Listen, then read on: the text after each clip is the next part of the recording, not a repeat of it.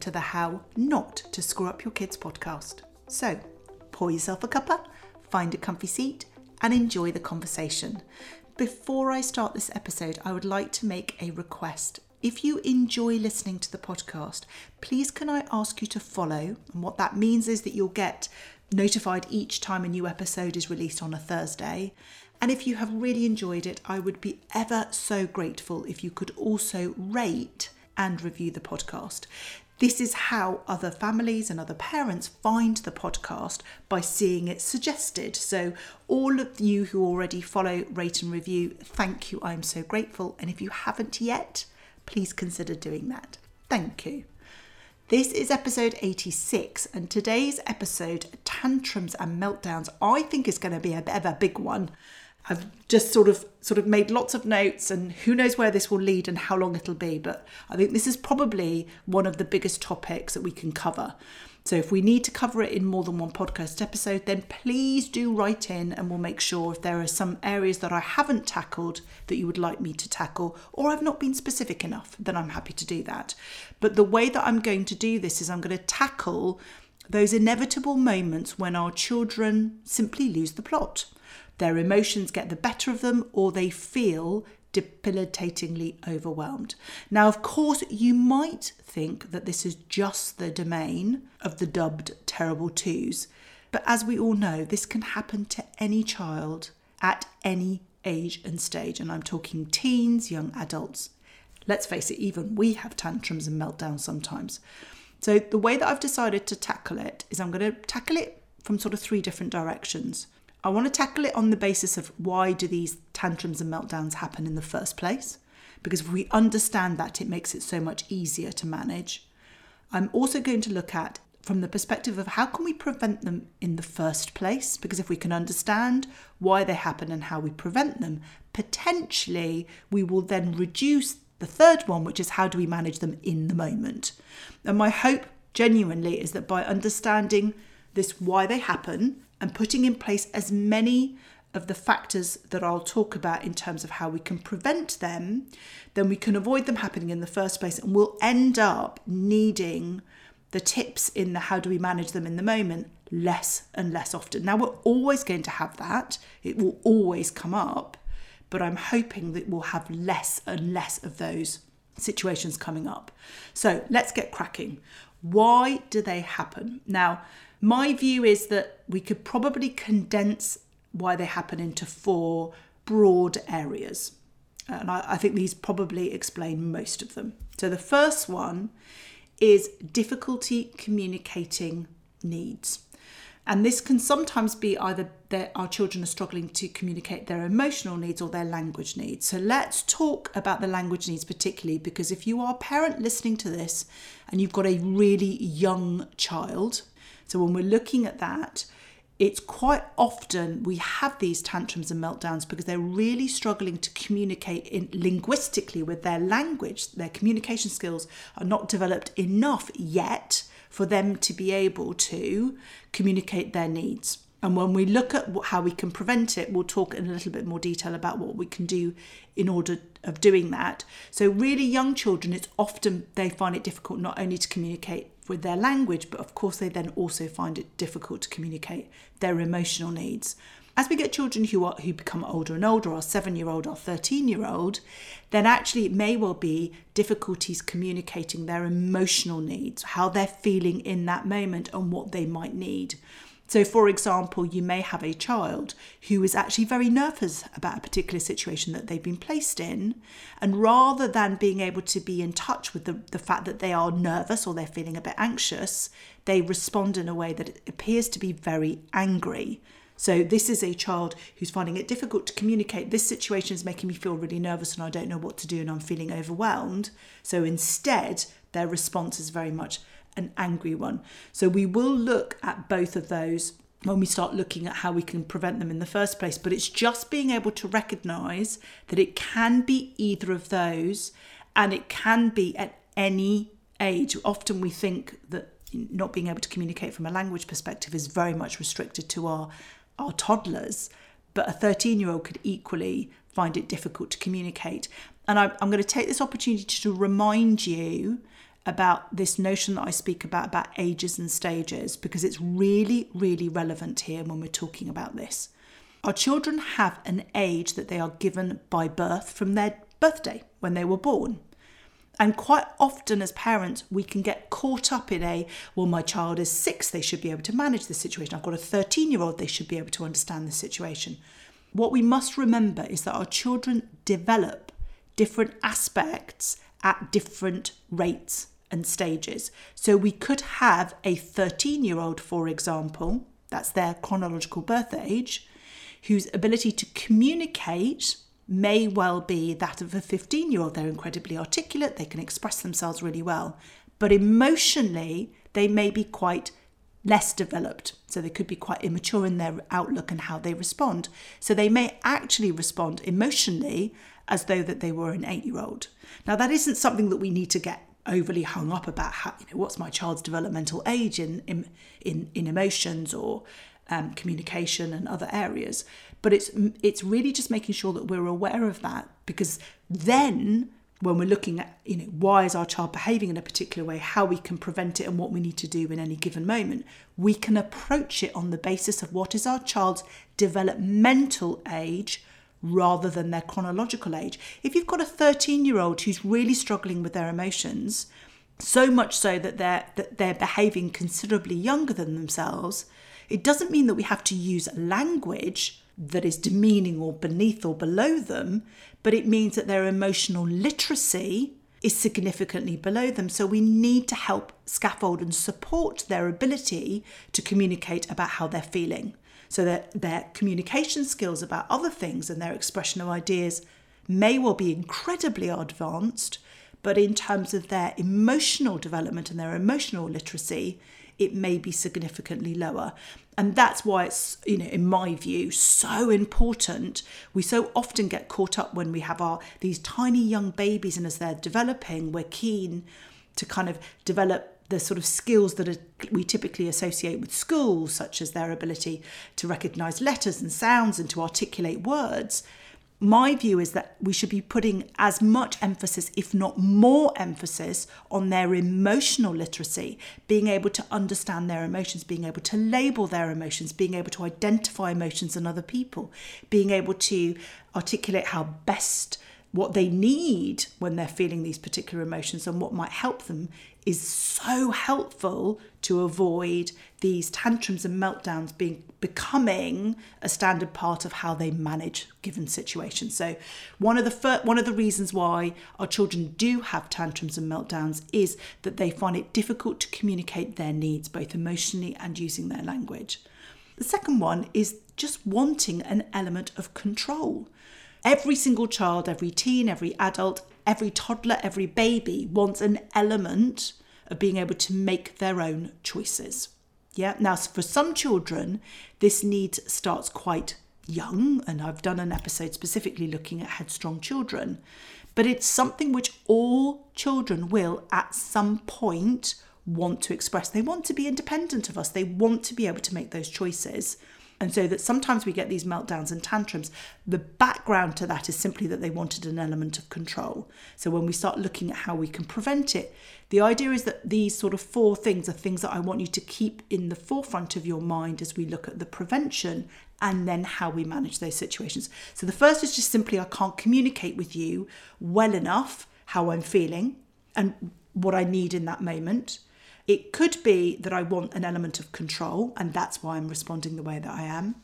It could be that it's learnt behaviour. So what they're doing, that tantrum, that meltdown is something that they've learnt.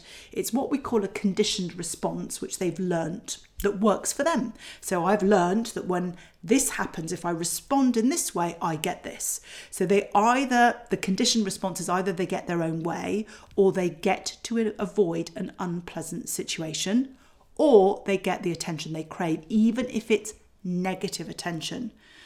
So think of those times we've conceded to something because our child has had a full-blown meltdown in public, and to avoid a scene, we've simply said yes. So that then potentially, if it happens time and time again, is something that our children will that then becomes a pattern of learnt behaviour, and we'll look at how we can specifically prevent that. And what we really want to try to be doing here is being aware of the triggers, because if we're aware, that can help us combat that. But there'll be more on this piece in the next section. And then the final one goes a little bit further than just difficulty communicating needs, but it's this difficulty managing emotions. And this is sometimes referred to as emotional dysregulation. And in other words, it's when our children don't respond proportionally to a given situations with their emotions. And that's a really crucial part to going back to what we said earlier on about this idea about giving our children emotional literacy. So those typically tend to be the reasons why. Difficulty communicating their needs. When we absolutely whittle down why a child or a teen has had a meltdown or a tantrum, it boils down to these 4 areas. All right, so difficulty communicating needs, either they're being able to difficulty communicating or their emotional needs, wanting a level of control, it's become a learnt behaviour, or difficulty managing their big emotions in any given situation. So how can we prevent them? And I think this is probably a big part of what we can really be working on. And I really think the work that we do here makes a massive difference. Now, some of these suggestions will be really easy to implement. Others will take time and, I'm going to be honest, a great deal of effort from us, but they are so worth it. Just think of how much of your time you already have to invest in dealing with issues in the moment, which you could potentially completely eradicate by investing time in this area. And I'll be honest with you, with a lot of these things, when we're looking at prevention, they will take up a disproportionate amount of your time for what might feel initially like not necessarily the same level of gain. But as I've said so many times across so many podcast episodes, consistency is key. And so if you can only implement 1 or 2 things, start with that and be consistent each time, and then you'll get greater success in the long term. It's much better that we are consistent, because that's where we'll see the changes, rather than trying to take on too much. Now, they're not in any particular order. I've got, goodness knows, quite a few here in terms of how we can prevent them. So the first thing that I would say in terms of how we can prevent them is to teach our children effective ways to communicate their basic needs. Now, I'm saying this particularly for pre-language children.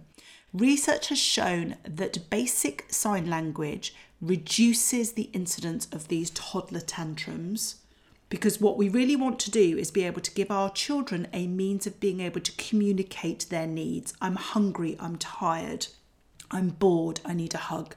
Those are the sorts of things that we want to make sure that we teach them.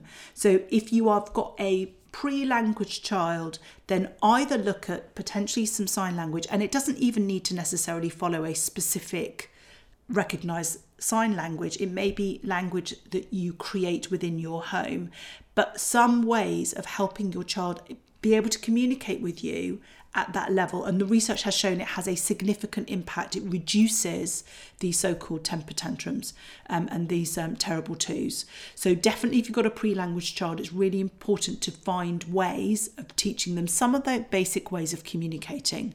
When it goes beyond this age, we want to help them by teaching them effective ways to communicate their needs for us. So, for example, this notion, if we've got a seven-year-old, I'm nervous about this situation. I don't want to go and do this because I don't want to go to bed because I'm feeling very nervous about going to bed. I don't want to go to school because I'm going to be away from you. It's being able to encourage them to be able to communicate how things feel. And this is particularly around, in my view, around emotions. Now, one of the things that I shared on a previous episode about helping children manage those big emotions, and I'll go over it again, is a really useful way when we've got children who are older, not massively older, but they're able to, for us to begin to have conversations about emotions. So you can, this particular activity, you can do the full-blown activity with a child that's able to do all of them, or you can break it down to much younger children in terms of sort of feeding and building that basic and then more complex emotional literacy. So at its basic level, what we're trying to do is help our children be able to recognise and label different emotions and be able to recognise how those emotions show up for them. So that's the real basic level. So I've talked about this activity as when I feel blank, I may blank. Now, you don't necessarily need to use this language if we've got younger children, but in essence, what you're trying to say is when I feel sad, the whole idea about I may is how might I, as somebody who is not you, be able to recognise that you're sad? What are the things that you do from the outside that would help me recognise that you're sad? So you would model that first. So when I feel sad, I may cry. I may be quiet. I may play on my own. Whatever that might be, is you're trying to help them understand the different emotions and how that shows up for them. You can then make it more complex in adding the next step, which is I need blank. So this is when I feel sad, I may cry, I need a hug. I need my special cuddly. I need time on my own. I need to play. Whatever that might be, we're trying to layer up. So for really young children, we're giving them basic tools in order to be able to express their needs using communication through sign language. As they get older, we're trying to help them understand the different emotions. So labeling those emotions and then being able to recognize how those emotions show up for them and other people.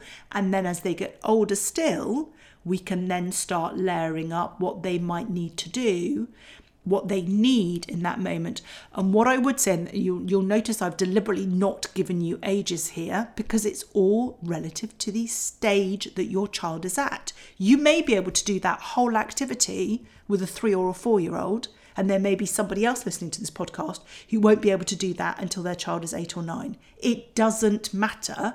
The first and foremost thing that we should be thinking about is we want to equip our children. If we're trying to avoid meltdowns and tantrums, we have to give them a means of being able to communicate with us about what they need and how they feel.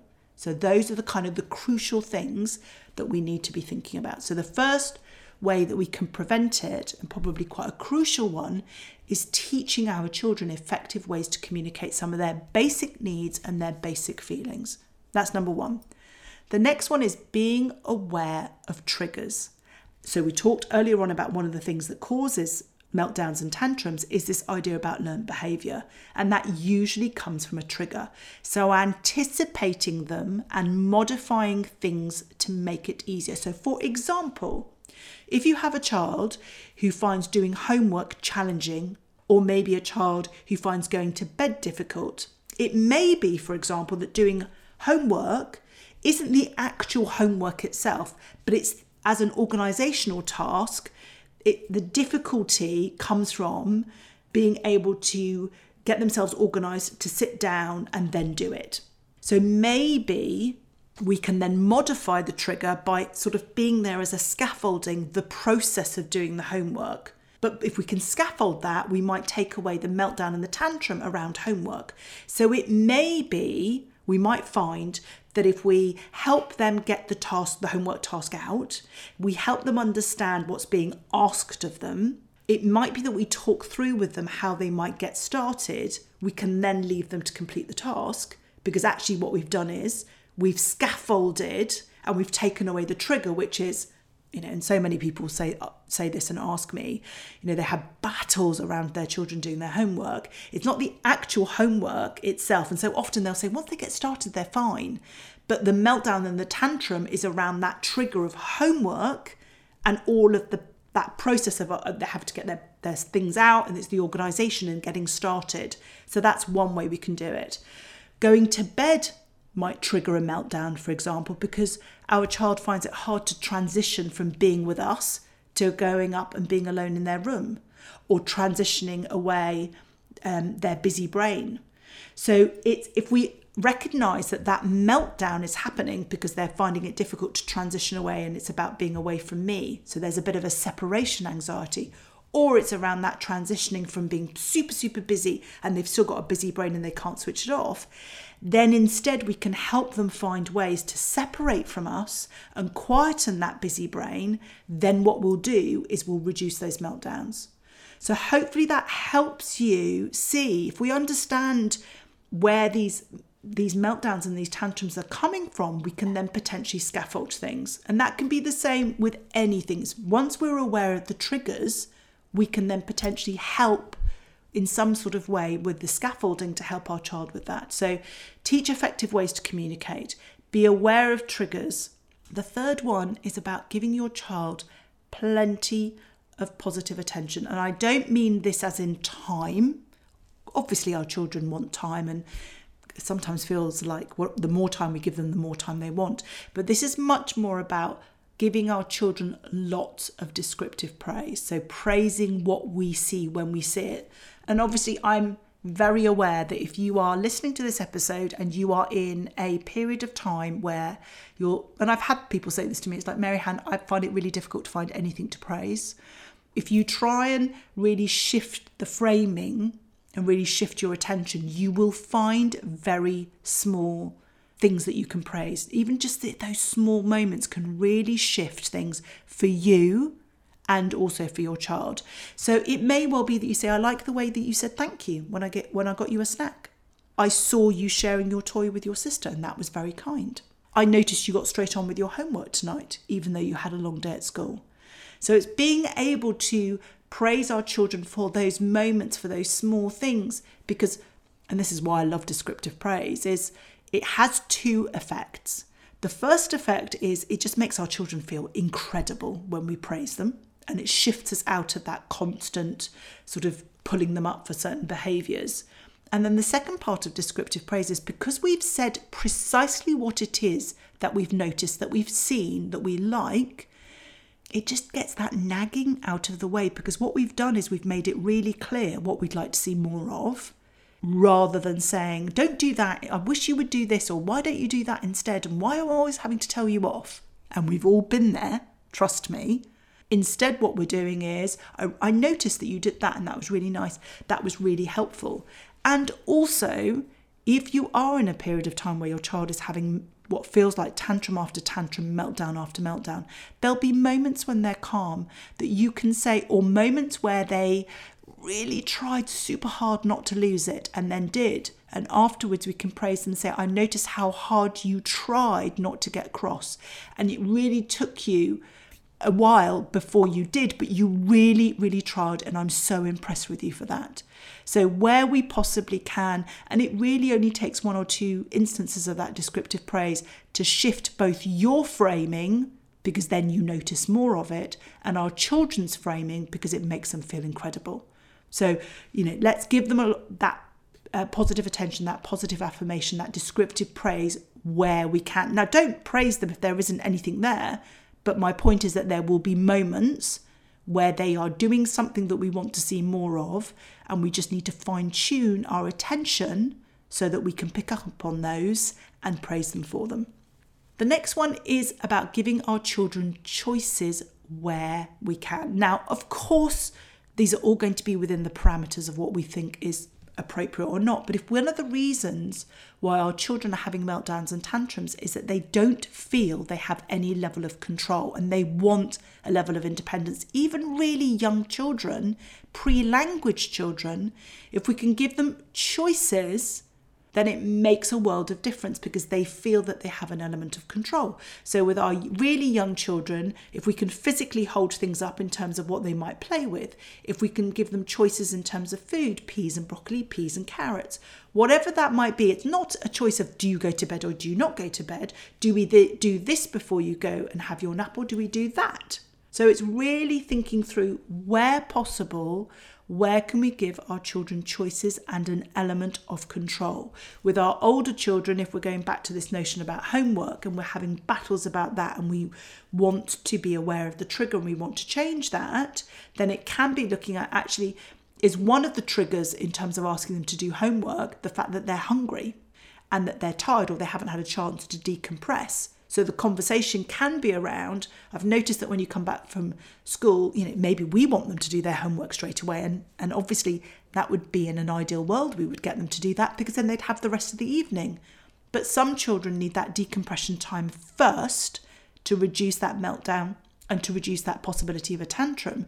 So that's where we can give choices. Homework has to be done because it's been set by school and we have a responsibility to do that, yet we get a choice as to when we have it. So do we need a snack before we start our homework, or would we rather have our snack once it's done? That's where we can give choices. So it's looking at giving them some power and some control within very specific parameters.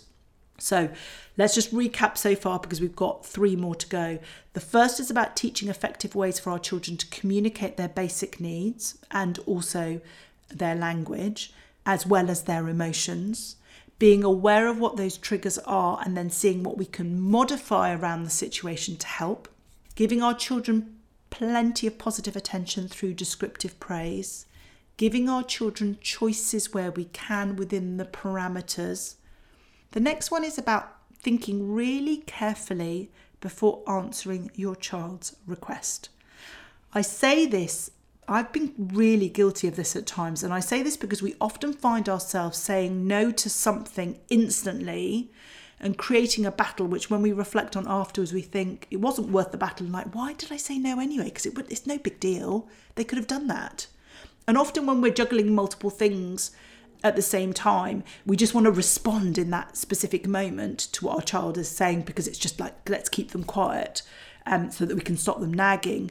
And we just want to kind of get on with things, that we often end up responding. And sometimes we respond with an automatic no because that just seems to be the default that we seem to have. So I want you to find ways and give yourself permission to think. Say, I hear what you've just said. I'm just going to finish what I'm doing and then I can give you my undivided attention. Now, of course, if you can do that 2 times out of 10, you don't have to do it every single time, but you will notice those shifts. With all of these things, if we're going to make a positive, impactful change, it's about consistency and improving each day by 1% more. Now, obviously, this is going to be much harder with younger children. And so with younger children, you might then choose to distract or move on to something else to give yourself time to think it through. But in an ideal situation, what we're really trying to do is give ourselves time so that we're not responding instantly. Or with even young children, you can develop a little technique of, count to 10 while mummy thinks or daddy thinks, or so that we can think. Any way of giving that little bit of space so you can really think through, what do I actually want to say in this moment? Because quite often we need to really stand our ground when we've made decisions. Because if our children then have a complete and utter meltdown, each time we concede to keep the peace, each time we say yes because we've become unbearable their behaviour and we just want to make it stop, we reinforce it and it becomes a learnt behaviour. Now, if it's a learnt behaviour, it doesn't mean they can't unlearn it, but obviously we have to go through a significant amount of pain ourselves in terms of time, attention to work on unravelling that. So it's so much easier not to create that learnt behaviour in the first place and really give ourselves the time and the space. So it's worth the investment in being able to do that. So that would be mine, is just really think carefully before you've got an opportunity to answer that. Give your children that holding space. And actually it's really important for our children to learn that sometimes they can't have a response straight away, that it needs a bit of careful consideration, because I think that's really crucial. And what it does also mean, if we want to say yes with conditions, we've given ourselves enough breathing space to do that. And if we want to say no, but provide an explanation, then that also helps us to then set the scenes. With younger children, we can be creative around ways of counting or asking them to do something first while you have a think. So that's another really good one. There are 2 more to cover. The next one is know your child's limits. Now, in an ideal world, we would be saying, I know that my child is really tired, so right now, this supermarket shop is not necessarily the best time to be doing it. I know my child needs a bit more time on this because they're really enjoying playing. So I'm not necessarily going to then call time on their nap. Now, of course, we don't live in an ideal world, and sometimes we have to go and do the supermarket shop because we've got no other option. Sometimes we've got to go and pick up a sibling. Sometimes we need to run an errand. Sometimes they need to go to nursery. Sometimes they have to go to bed. Whatever that might be, obviously that's not, we're not going to suddenly change and pander around every aspect, but we do need to be aware of what our child's limits are, and then provide mechanisms to compensate for that. So if we have to go and do a shopping, for example, when we've got a toddler who is exhausted, who didn't have their nap, that they were meant to have their nap, then we might think through what might be the best way to manage this situation and minimise the possibility of there being a meltdown and a tantrum. Do I need to bring some snacks with me? Do I need to bring something that they can engage with that will keep them occupied? Do I need to restrict what I'm having to go shopping for because I know that I'm not going to be able to stretch it out for a long period of time? If you've then got to go and pick up a sibling and they've been really enjoying a game that they've been playing with, are there ways of being able to bring some of that with them? Are there ways to have a discussion around what you might do when you come back?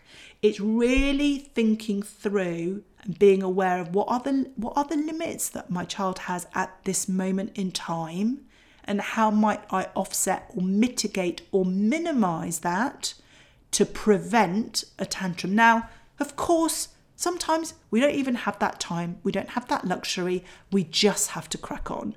Remember that when I talk about these strategies, I'm aware that life happens and it's not about doing it every single time. But if you can do it 2 times out of 10, then you will begin to make a huge difference, because what we're doing in terms of being able to understand why these tantrums and meltdowns happen in the first place, and then how we specifically prevent them, what we're then doing is we're trying to minimize those scenarios where we have to manage them in the moment. In the same way, when we're talking about knowing your child's limits, if you're dealing with a situation where you've got a teen and your teen is asking to be able to go to a party and stay up late or go and meet in a park or anything that you feel uncomfortable about, it's knowing your child's limits as to what is appropriate and what isn't appropriate, and then having a mechanism by which to offset that and have those discussions with them. So again, you're doing it from a space of knowledge rather than being on the back foot and then having to manage a situation in the moment where a tantrum and a meltdown has occurred. So let's just recap before we then move on to the last one. So it's teach our children effective ways to communicate their basic needs, whether that's language and also around their emotions. It's being aware of the triggers for our child so we can prevent this learnt behaviour and we can modify things. Giving our children plenty of positive attention through descriptive praise. Giving our children choices where we can. We can't always give choices, but where we can, let's do that within the parameters of what we want to create within our family. Think carefully before answering our child's requests. Give ourselves permission to think. Know your child's limits, and if you are not able to respond to those limits in that moment, think through ways that you can modify it. And sometimes that might be that you constantly have a stash of snacks that you can easily grab because you know that your child might be hungry in that given moment. You've got a stash of sort of ready-made activities and resources that you can take with you, whether you're going to the supermarket, whether you're in your car, whether you've got to have a meeting, whatever that might be. And then the final one I would say, and you'll be surprised I've left it to the end and not at the beginning, but modelling calm behaviour. The more we can model not losing so that we can hold those tantrums and meltdowns and minimise those, that we can emotionally regulate, that we can not fly off the handle in every given moment, because we are going to fly off the handle sometimes, and that's absolutely fine. It is not going to screw up your kids, and it is perfectly normal. But where we can model calm behaviour where best as possible, it will then feed into my next section. So the last thing we're going to look at now is, okay, so you've understood why, you know how to potentially prevent them, but you are now or straight after this, or maybe even while listening to this, you're having to manage a moment. So how do we manage those tantrums and meltdowns in the moment? Now, I want you to remember first and foremost that we are responding to the emotion behind the behaviour rather than the behaviour itself.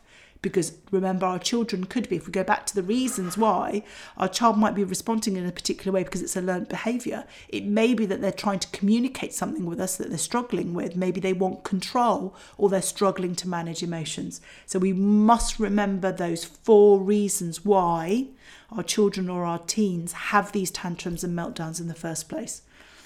And then the second thing I want us to remember is, do not respond to their big emotions and behaviour with your own big emotions and behaviour. It'll be like pouring petrol onto an already burning fire. Whatever teachable moments there are and consequences, the heat of the moment is not the time to go through all of that. Your top priority in this moment is to create an element of calm in the situation. So, of course, your child might have said something highly inappropriate. They might have done something that's unforgivable in that moment. Maybe they've hit, maybe they've used a swear word. Whatever it is that they've done, maybe they're having the most unbelievable meltdown. Our job and our role in our priority in that moment is not to try and have a conversation with why that behaviour is inappropriate in that moment. We've got to help them find that calm, because it could be that our child has had that absolute meltdown because they are fearful, they're petrified, they're nervous, and they're doing that because they need us to know that they are scared and that they are nervous and they don't have the ability to communicate in any other way. So we have to respond to the emotion. And in my view, sometimes that may involve a quick win, which is not part of what we want to do long term in terms of teaching, but it helps us in that moment. Now, distraction, in my view, can work wonders. And I think it can work wonders where we are particularly attuned to noticing that beginning of that crescendo of that tantrum and that meltdown, and we're able to quickly distract and diffuse. Now, of course, distraction doesn't always work. We don't always catch it in the best moment, or our child just is not, for what they're having one of those four that where distraction is just not going to work. What we have to remember is how we manage that behaviour in that moment will depend on the driving force behind it. So some of these techniques will work really well. Some of them won't work because it just depends on the situation. So where we can, distraction can really work. Ignoring the behaviour if the behaviour is vying for your attention and you are somewhere where that's possible. If we go back to this notion of learnt behaviour, as into why one of the reasons is why our children have these meltdowns or tantrums, is that it can become a conditioned response. If our children are vying for our time and attention, negative time and negative attention is just as good. So the last thing we want to do is reinforce that. So if we are in a situation where we feel that attention, because we're looking for the emotion behind the behaviour, is that they want attention and it's somewhere where it's possible, then we want to ignore it. Now, lots of parenting books will say remove your child. So this can be put them in a safe space for them to sit and work it through, put them at the bottom of the naughty step, whatever that is. My personal view, if you want that, is that I really don't like this notion of removing the child. Your child is experiencing a big, scary emotion. My view is, why would you then want to compound their request for connection by removing them? Now, I'm not saying because they're having this big emotion, we then suddenly need to connect with them, because if they're doing it for something that is attention, that we want them to unlearn, because that's not an appropriate way. Of course, we want to give our children attention, but that is not a way that we want them to learn to get attention, is by having a tantrum. Then by removing them, I don't think that's helpful. I prefer it if you remove yourself, if it is safe to do so, or to stay close to oversee as they work through their emotion, but that you don't interact. And that's my particular reasoning why.